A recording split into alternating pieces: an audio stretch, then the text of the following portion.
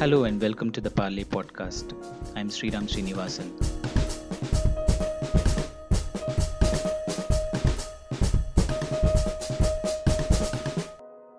This week's discussion comes in the backdrop of the government's decision to ban 59 Chinese apps, a move that followed the escalation of tensions at the border between the two countries. The government has said that these apps were blocked in view of the information available that they are engaged in activities which are prejudicial to sovereignty and integrity of India, defense of India, security of state, and public order. While there has been support for the move, there has also been criticism, not the least of which is that it undermines the digital rights of users. So, how vulnerable is internet freedom at a time of national security risks? To discuss this, I'm joined by Orgu Gupta, Research Director at the Vidhi Center for Legal Policy, and Raman Chima, Asia Policy Director and Senior International Counsel at Access Now. So, before we get to the specifics, the government's move to block 59 Chinese apps has brought to the fore the inherently tricky national security versus digital rights question. How do you view this? Orgo, you want to start? Thanks, Sriram. I think it's important first to clarify whose rights we are talking about in this case. If it's the right of Chinese companies, these 59 companies specifically, to do business in India, then of course these rights have been affected in this case. If it's the rights of Indian individuals who use platforms like TikTok either to run their business or to just become popular, I don't think there's a rights violation there. I can certainly do the same thing by moving to another platform, and I imagine people will move to another platform soon enough. But I think there's a larger question here, which is that at any time when there is a national security risk, rights generally, and it's not just digital rights, get affected. And in this case, Section 69A, which has been used, is not a new power that the government is commandeering during a time of the national security emergency, but it's an existing power that government has. I think the questions we must ask are that it must be a genuine national security risk, and the necessity of blocking the app must be very clearly made out by the government. And I think that's the way we try and resolve this question of where do we draw the line between this trade-off that we make between national security, which is important, and rights, which are equally important. Raman, your views? Thanks, Sriram. I think it's important to remember that in a constitutional democracy like ours, but also one that is a signatory to the International Covenant on Civil and Political Rights, as well as the Universal Declaration of Human Rights, there's a certain basic understanding that is now clear that regulation of the internet or internet-based services by governments has to respect basic human rights standards. What that means is that for a government to block service or to block any access to content or take other coercive steps that may intrude upon people's fundamental rights and freedoms means it has to follow what in international law is often called, the three-part test. That requires action that is very clear, that could not have been done by less intrusive means, and that follows standards of necessity and proportionality. In India as well, it's very clear that our fundamental right to free speech and expression applies to online content. Our own Supreme Court has said that. The challenge in this particular situation is the blocking of an entire service and app by the Indian government is a remarkable and rather extraordinary step. And one would therefore go and say, why were there less intrusive means that could have been followed? And if you do believe, for example, there are other concerns relating to security, which is one of the grounds allowed under Indian law, as well as other larger concerns on data and cybersecurity, which the Indian government does not right now have any legal basis to take clear action on, because it itself has not enacted law on that subject. They have to make that information available. It troubles me that information is not there. And perhaps in this case, what's happened is that concerns around national security or other geopolitical concerns have intervened to result in censorship administrative action that have blocked entire tens of thousands or perhaps even hundreds of thousands of users making content available. And that test of whether this is a proportionate restriction perhaps may not have been met. And therefore, what it brings to my mind is that the government should have been clear about what evidence it had about the need to take an emergency blocking action, which is the process they followed, and what the less intrusive means they could have taken. And if there's other more systemic issues that they wish to address about Chinese tech companies or the People's Republic of China having inroads or access on the Indian tech sector, perhaps that's a larger problem. And we can go into that later, but I think this short term solution isn't fixing that larger problem and it's causing other larger problems regarding the constitution. Thanks. So there are major issues relating to this, which need to be implemented at a later stage if we are to follow international standards. But more specifically, the use of Section 69A of the Information Technology Act has been criticized in some quarters. One of the criticisms being that it isn't designed for data protection compliance, and it's also argued that it's set for more specific violations rather than broad general violations, as you have just mentioned. Can you talk a bit more about it, Raman? Sure. And as you mentioned, Sriram, yes, there are. The fact is that Section 69A has a limited set of defined grounds under which the government can take action. Those are often wide grounds, including things that security of the state, that, as we know, over the last few years, the union government as well as several state governments have unfortunately taken very wide views of. But data protection isn't one of them. And also, if you look at other action taken by other regulators responding to perhaps some of the same companies, for example, TikTok and ByteDance, what they initiate is action under a data protection framework where they investigate the entity, see whether other mechanisms could be followed. Orders, for example, compelling them about how they are storing data and what practices they're following, followed by fines or other consequences. And instead, we've jumped here to the topmost level. And more importantly, even under our existing legal framework regarding blocking of content, there are two mechanisms. There is the normal process by which a government department complains to a central government officer and a committee reviews it, and an emergency process by which orders are issued and then a subsequent review is taken. What troubled me in this situation was that this was actually an emergency order. And one would assume that if they had ongoing investigations on this issue, which is what the government claimed it was doing via a team in the Ministry of Home Affairs under the Indian Cybercrime Center, a new program there, as well as the Computer Emergency Response Team, one would have understood they would have gone through the normal mechanism and perhaps then done a subsequent review. Instead, they've done an emergency blocking order and then said these platforms should perhaps come to them and make a case out as to why they should be unblocked and these interim orders could be overridden. So that makes you wonder about the process. And more importantly, ultimately, Section 69A is a censorship power, a controversial one that is not well designed to protect people's rights, particularly when it comes to larger data protection or cybersecurity concerns. And in this case, I believe is perhaps been used improperly and is being used as a quick fix political solution to a larger, perhaps, business and cybersecurity concern that the Indian Republic may indeed have. Orgo, you want to add to that? Yeah, I think that there's a wider point that Raman makes that I agree with, which is the fact that 69A is perhaps not fit for purpose. If what you're essentially looking at are emergent situations posing risks of this nature, I think that there is a wider question that the IT Act, which originally was brought in to provide a degree of equivalence for electronic correspondence and documentation and to make it at par with physical documentation, that certainly does require a relook. So I think that's one point that I agree with, that 69A as in is perhaps not a section that was even designed to do things of this nature. And certainly Raman is correct that there are questions regarding the process that has been followed. But I think that the larger point is that the banning of the apps, as we all kind of have guessed, is essentially a proxy for has become a proxy for a larger geopolitical battle. As in, I don't think that the banning of the apps is either intended or is meant to be seen as an end in itself. As in, it's unfortunately become sort of the hot topic in terms of how we take out our angst against Chinese militia at our borders.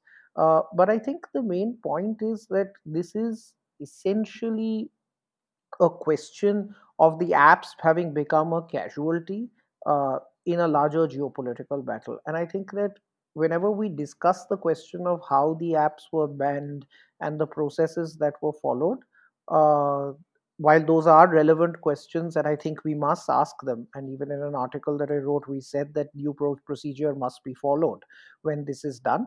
But I think this is a larger question that needs to be asked in terms of both internet freedom in India as well as in China. How do you both see the system going from here to becoming a more fairer system where all the measures that you've mentioned uh, comes comes true? What is the path from here to there? What are the stumbling blocks? Raman? Perhaps lay out a path for you, and the first part, first step in that path is something that the government itself could do. Currently, when the government of India issues blocking orders under Section 69A of the Information Technology Act, it asserts secrecy and confidentiality in those orders. They do not make them available. This is, in fact, not something required by Parliament. It is something that the government gave itself controversially and probably in violation of the Right to Information Act as well as other laws in its information technology blocking rules issued to interpret this section back in, if I remember correctly, 2009. The government should immediately stop asserting that privilege so the public indeed knows what is being blocked and for what reason. And in fact, I would also argue that that's now a constitutional requirement, following even as recently as January, where the Supreme Court, in the issue of internet shutdowns in the Anuradha Bhasin judgment, said very clearly that any order blocking people's rights to liberty, especially in relation to the internet, required to be published. So the government can start by that. It can also undertake broader reforms as well as a review of Section 69A itself. As somebody who's worked in the technology sector in both industry as well as now non-profit and human rights roles, I can tell you that the blocking list in India is actually a shockingly long one, perhaps tens of thousands of websites that have been blocked over a period since the late 90s. That's not a position India wants to be in. India never wants to be compared to China or other totalitarian despotic regimes with regards to its approach towards blocking and censorship. But the larger issue, perhaps, is what sort of proactive institutional architecture do you need to address the situation? And I would venture, while there may be conversations around the enactment of a data protection law and the creation of a privacy commission, something which has been unfortunately far too long and dragged out by the present government, and perhaps even by its predecessor government. The reality is today on cybersecurity, we don't have a clear strategy and architecture. The Indian government has tried to do its best over the last few months to consult on a new national cybersecurity strategy. So it is clear as to who's in charge, what legal powers they may have, although again, legal powers are subject determined by parliament, as well as who responds. Where does the buck stop? That unfortunately is not clear right now. That needs to be done. And perhaps this larger issue around how do you protect national security or other geopolitical interests while respecting our constitutional framework and human rights when it comes to investments in the tech sector and the supply chain requires clear open conversation in government. Right now everything is happening quietly and that won't help. And the reality of course is when anyone who looks at the tech sector today is that every element of it involves investments in a supply chain which involve our neighbor on our northern and northeastern border. China is intimately involved in the global technology supply chain and sector. That's not a fact that's going away. Today, as we speak, we are using hardware as well as software that will have elements of the Chinese tech sector. And therefore, if we are saying that due to legitimate border or other conflict concerns, as well as perhaps other national strategy, we wish to contain or restrict that in a manner that protects human rights, but also in a manner that's effective, we need an open conversation on what that process is. That's not happening right now. And having a new cybersecurity strategy that also honestly addresses this would be a good step. But perhaps we need more as well, including a simple conversation around who is in charge of what on this in the government, not just on cybersecurity, but on information technology lawmaking. Yeah, and I'll just add to that, Sriram. I think that in addition to what Raman said, overall there has been a mindset within government, particularly on issues relating to national security, that agencies can work best when they work outside the law. And I think this is very much the prevailing mindset if you see all of our national security agencies. But as we see, as in from examples, and we don't even have to look at China, but we look at the US, of course, where we look to the US for many reasons as being as the oldest democracy with a well entrenched culture of freedoms. But if you look at the US, there are national security agencies obviously can work well within the four corners of the law, while at the same time ensuring that they are no less, and perhaps in some senses even more empowered as far as their surveillance functions are concerned. So I think overall there needs to be a change in mindset for national security agencies in the country, that they need to understand that a this working outside the law just does not fit within our constitutional framework. The fact is that I think India is still an evolving rule of law state, and so as in we tend to get away with it, as it's not just national security agencies, it's all of us in our everyday lives, but certainly national security agencies. That we need to understand that national security agencies must be brought under the law, and bringing one under the law doesn't necessarily mean that you become immediately weak and ill-equipped to perform your task. It essentially means that you do it with a certain degree of accountability, as any actor in a democracy must. And so I think that's what's a critical element, as in addition to what Raman says, that we must know in terms of our national cybersecurity strategy as to who's responsible for what. Similarly, our national security agencies must all be brought under a legal framework where we understand what everybody's powers is. And I'm not necessarily saying that their wings have to be clipped. We just have to know what are the extent of their powers, and if they have overstepped their bounds, then there must be consequences, as there are consequences for everyone else. And I think that's the critical change, because if we are going to look at it in terms of this actual section 69A, what needs to change, I'll be very frank, my sense is that we can discuss it. How can we impose a proportionality standard in it? It currently uses the word necessary and expedient, as in maybe a Supreme Court case in the future can include that. But the point is that the Supreme Court in Shreya Singhal, as in, did uphold section 69A while striking down section 66A and the rules under, and section 69A, the section itself was upheld. And so because they found it was narrowly tailored. And so the point is that we need to think about a larger change of mindset. And as Raman said, that we need to have this culture of accountability by which national security agencies can work within the law. And then we can, as a society, as a democratic society, decide as to where we want that balance between our freedom and national security to be drawn. Currently, we don't know, as in, so we are feeling in the dark. So I don't think there is an easy answer to that question. Can you also take us through some of the jurisdictions which have made this transition seamlessly in recent years? When we talk about the more advanced societies, but there is an inherent struggle in the other societies where there is this trade-off which is stark and which is very difficult to overcome. Any success stories that you can share or go Is on? that for me? Yeah. Oh, yeah, yeah, sure. No, I think that I'll leave the specific success stories to Raman, because he researches on this far more than I do. But I think that on the larger conceptual question, as it, the trade-off is a difficult one, because it goes to the heart of the social contract, right? As it, at the end of the day, citizens have given up a certain degree of their freedom in order to get protection from the state in terms of law and order and security and sovereignty, as in that is the fundamental basis of the social contract. Now there is a tension in that social contract, which is that how far can the state go, because at the end of the day, as in, the reason we have the rule of law and constitutions is so that, as in, governments are controlled, because first we give up our power to the governments, and then governments have to be controlled. So nowhere is this trade off easy. So I think that's the first thing to note, that governments everywhere are resistant to such trade offs. And secondly, uh, wherever trade offs may be made successfully, it ultimately depends on how much the society on a whole values freedom. And I think this is where the question of internet freedom that we are discussing today is really a subset of the larger question of freedom in and of itself. As we mustn't forget that we live in a society where cartoonists can be put in jail for sedition, right? And this is not in a wartime situation. This is not at the time of national security. And this is simply because of drawing a cartoon which makes Parliament look like a commode, or which draws a cartoon making a chief minister look clownish. So these are not national security situations. And so one, as I think, as a society, we have a uh, tolerated for a long time a large degree of intrusion on our freedoms.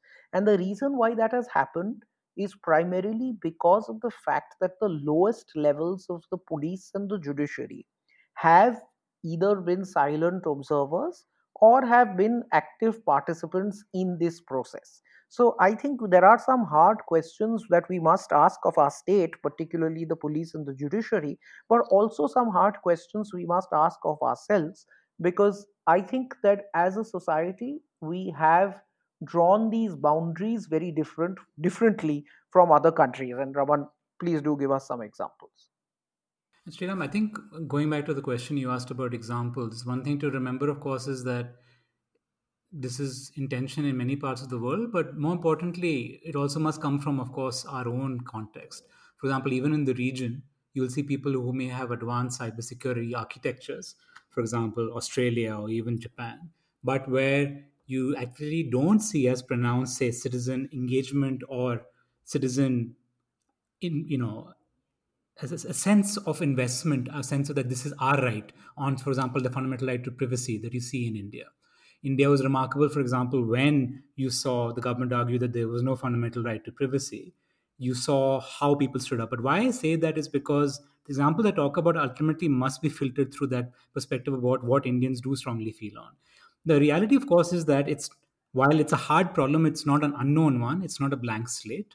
Even our former colonial heritage associated country, the United Kingdom, for example, has a system where privacy is protected in statute until recently, and for now at least, it's also protected by way of international convention under the UK's commitments to the European Convention on Human Rights. You have accountability of intelligence agencies in a limited way, at least to Parliament or to bodies with parliamentarians.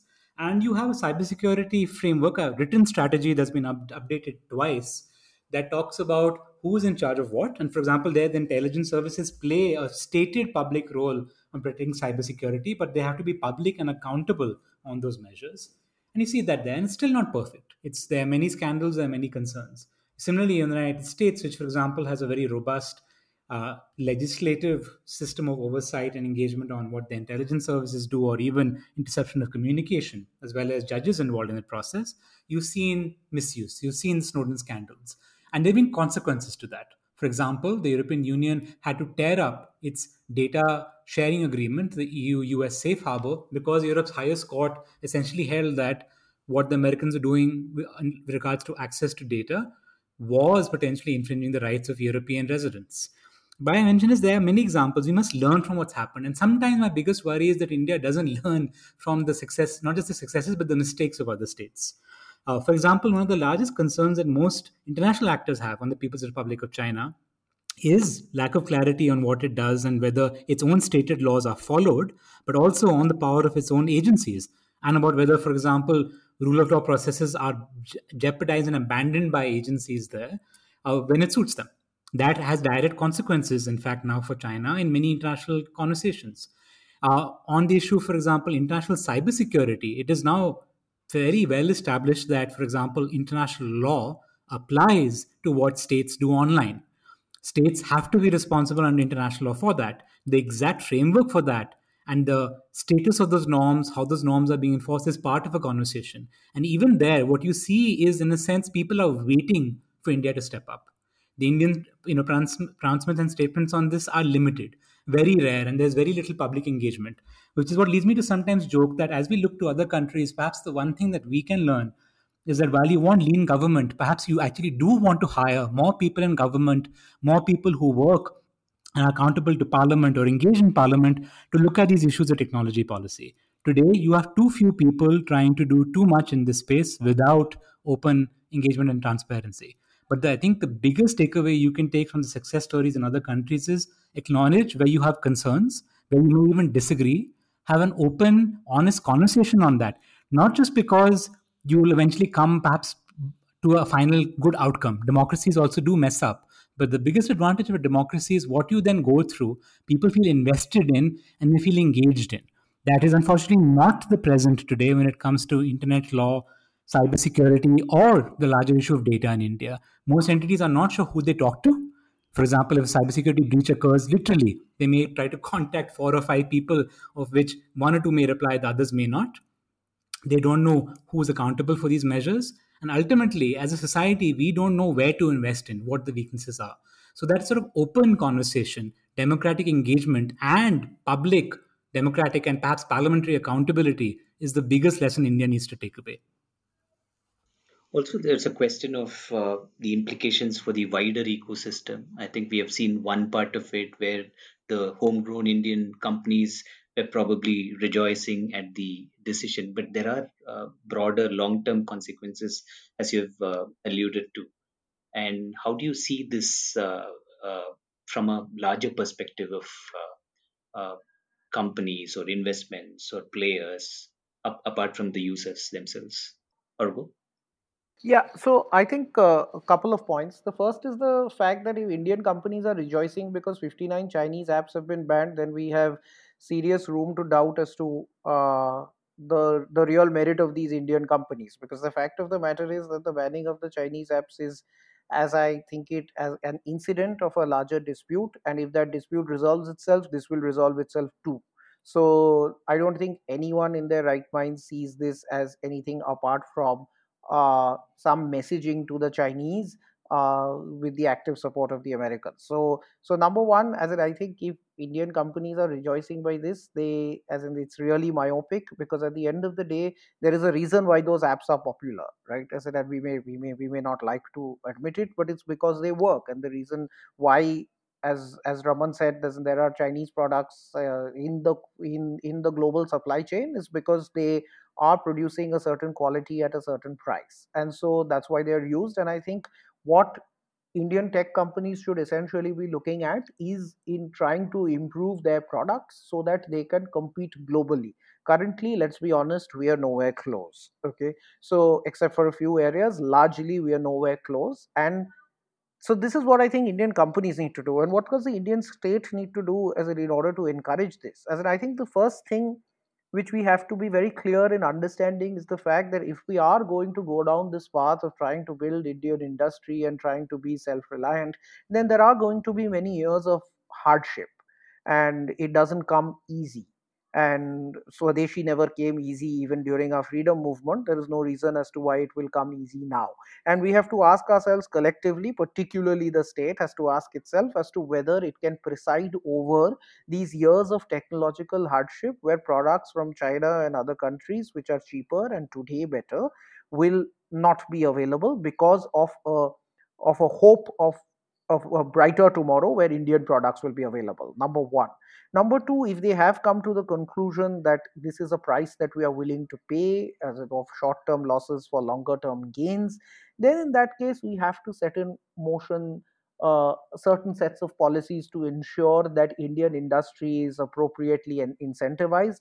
One on which I have spoken before is the fact that we should try and ensure uh, particularly for non-personal data, which is more critical in this regard, that non-personal data remains in India and is made available to Indian startups in order to improve their services and not available to startups from other countries. There could be two views on this, but if the government is serious in going down that path, then I think the government needs to think about localization seriously. And as far as Indian business is concerned, I think they need to look deep within in terms of how better products can be built rather than sort of rejoice because of a short-lived ban. Raman? So I think one of the things we need to, of course, keep in mind is some of the consequences and after effects of what we've done right now. Partly why I mentioned that is, in a sense, by making it a little bit, unfortunately, too clear that this is due to geopolitical reasons, and without enough statement on the specific national security worries, India is vulnerable from a trade law perspective. Even if not, that doesn't necessarily mean, for example, a successful WTO adjudication against India, but it allows the PRC government, the People's Republic of China, to claim the moral high ground on trade talks. And that makes us vulnerable. So that's just a fact. We do need to be able to address and fix that, or at least have a clear, concerted position clear on how we are going to address those concerns, because you don't want to be blindsided. On larger issues about, say, software development and supply chain, we also need to have an honest conversation about what's working and what's not working. If you talk to anyone in the Indian tech sector, the simplest way to get them to roll their eyes and have an honest conversation is ask them about India's desire to manufacture semiconductors and have a semiconductor fabrication large scale unit in India. It hasn't happened despite 2 decades worth of work. And there are legitimate learnings there about how supply chain works, the reality of working with the union government and state governments we need to factor. Similarly, when it comes to tech and software development, sometimes it's too easy to focus and jump onto buzzwords. For example, there's a lot of focus on AI and data collection right now. But if you talk to many tech developers and ask them about the regulatory landscape they go through, or that when they create a product that really is accessed by millions, the sort of ecosystem they face, they often may say that we often would prefer to perhaps be either target global markets or be based outside India, not always here.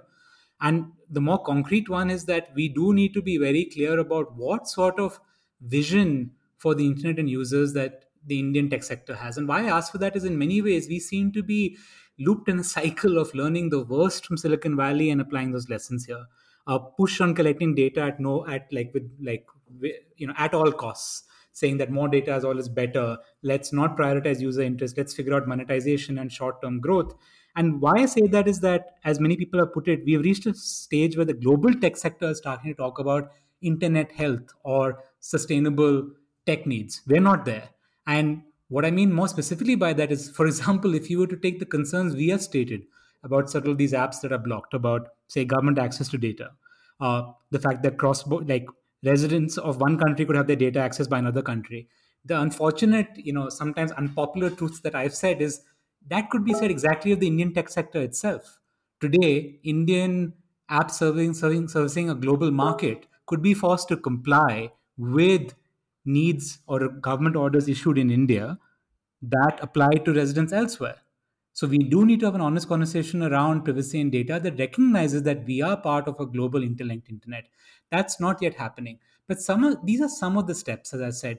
The ultimate fact to go back to is to have that honest conversation with stakeholders on what sort of tech sector are you hoping for, not just the economy, but even tech's impact on society, and what sort of regulatory architecture has a role in that, and how your regulatory architecture and your national strategy connects with the international conversations on this.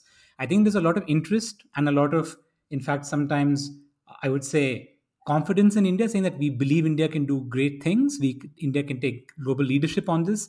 Indian tech has produced fantastic innovations, but there is also a general honest perception that it's not all connected, and that we are also at some points, unfortunately, not always applying what we preach. So we do need to breach that a bit, and that's a combined step about the government working with citizens, the tech sector, and others on advancing it.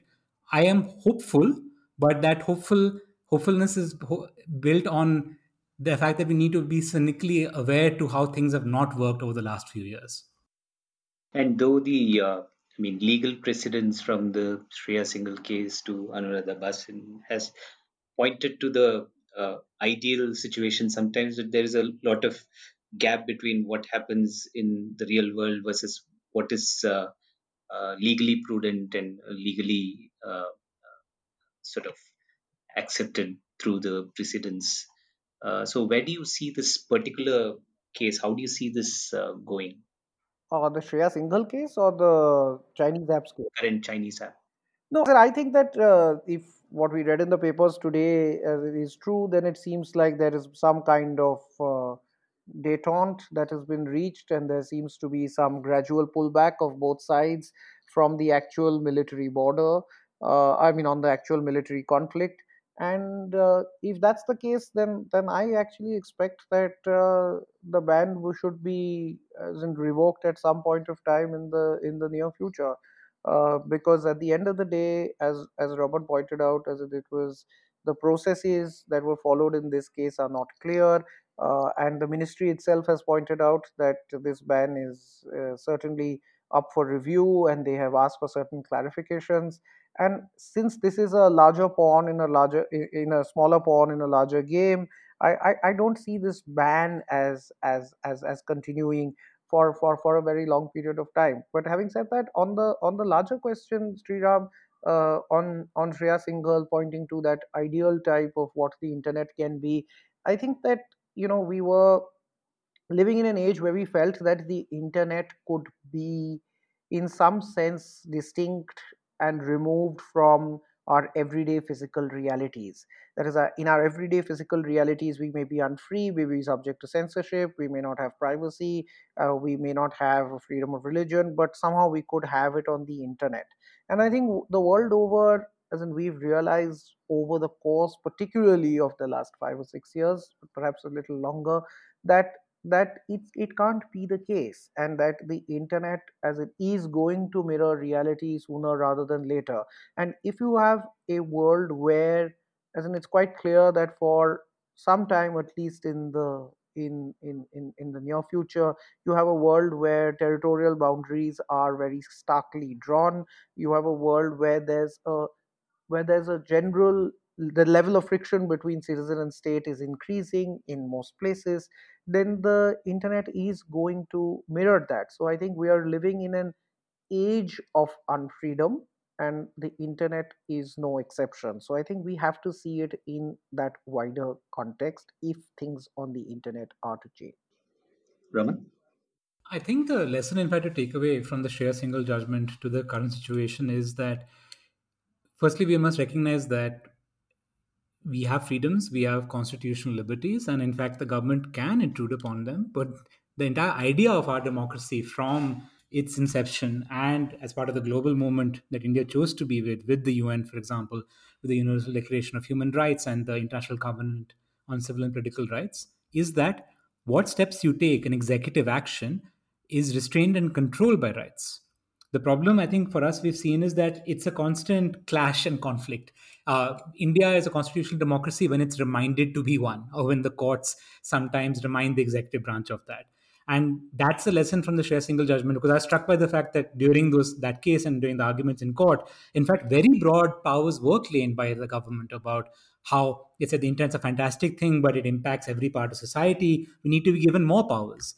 And what the judgment said there under Justice Nariman, which was actually quite, I would say, had tremendous foresight. He said that the government can even create specific laws with regards to technology or internet issues, but the tests that will be followed on constitutionality will be the same, or at least structured in the same way as it has been in the Indian Republic. The fact that there's new technology doesn't mean the government has new massive powers to intrude. It must respect this original balance, in a sense, this idea that our founders had, and that applies today as well.